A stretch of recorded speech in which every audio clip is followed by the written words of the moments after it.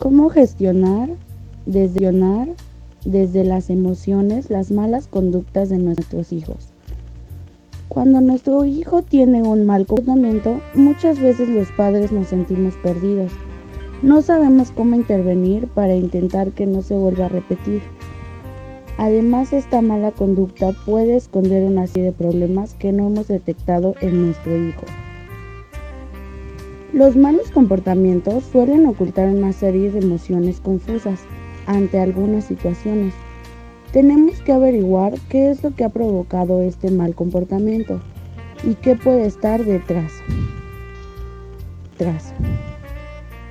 Para la familia es muy importante gestionar las emociones negativas de los hijos.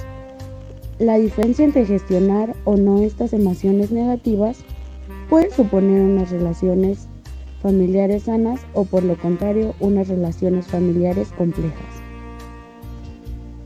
Los padres debemos practicar la educación emocional. Tenemos que conocer las emociones de nuestros hijos para poder detectar sus debilidades y fortalezas. Si hay un entorno en donde es imprescindible que se dé el desarrollo de competencias emocionales, este es el de la familia. Los fuertes lazos emocionales entre padres y hijos hacen necesario que unos y otros puedan aprender a ser emocionalmente inteligentes con el objetivo de conseguir vivir con un mayor bienestar. Educación emocional en la familia. Las relaciones intrapersonales, por supuesto la familia, son uno de los elementos fundamentales para nuestro bienestar. También son una de las causas principales de las heridas, como el odio, la tristeza, la envidia o la falta de superación. Nuestros hijos tienen que saber identificar sus emociones para poder comunicarse con los demás y desarrollar todas sus capacidades. Para enseñar a nuestros hijos a controlar sus emociones, el primer paso es que los padres seamos capaces de hacerlos. Debemos diferenciar nuestras emociones y conocer los comportamientos que puedan desencadenar.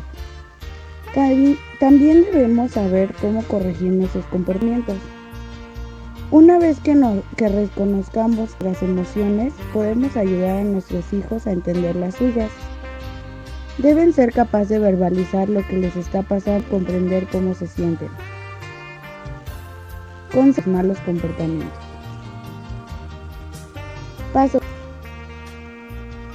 Paso 1. Paciencia. Ante el mal comportamiento de nuestros hijos es necesario lo primero, calmarnos y tranquilizarnos si no pensamos experimentar sentimientos de ira y enfado. No podemos hablar con ellos hasta que podamos reflexionar. Una vez que lo hayamos logrado, tenemos que cambiar el chip y armarnos de paciencia y calma. Paso 2. Intenta que se tranquilice. También tenemos que procurar antes de hablar con nuestro hijo que se tranquilice. Puede ser que esté avergonzado de su conducta, pero también puede estar enfadado o simplemente negativo. Con esta actitud, creo que ni siquiera nos escuchará. Una buena idea es acompañarlo de forma tranquila o incluso darle un abrazo que se haya portado mal. Nosotros le seguimos queriendo. Paso 3. Escuchar su versión. Es muy importante que el niño sea capaz de verbalizar lo que ha ocurrido. Tenemos que dejar que nos lo cuente con sus propias palabras. Lo escucharemos sin corregirlo, sin juzgarlo en ningún momento. Si no es capaz de contarlo, podemos ayudarlo reconstruyendo lo que ha sucedido. Paso 4. Identifica la emoción. Después de que nos lo haya explicado, tenemos que intentar encontrar la emoción que ha proporcionado mal comportamiento.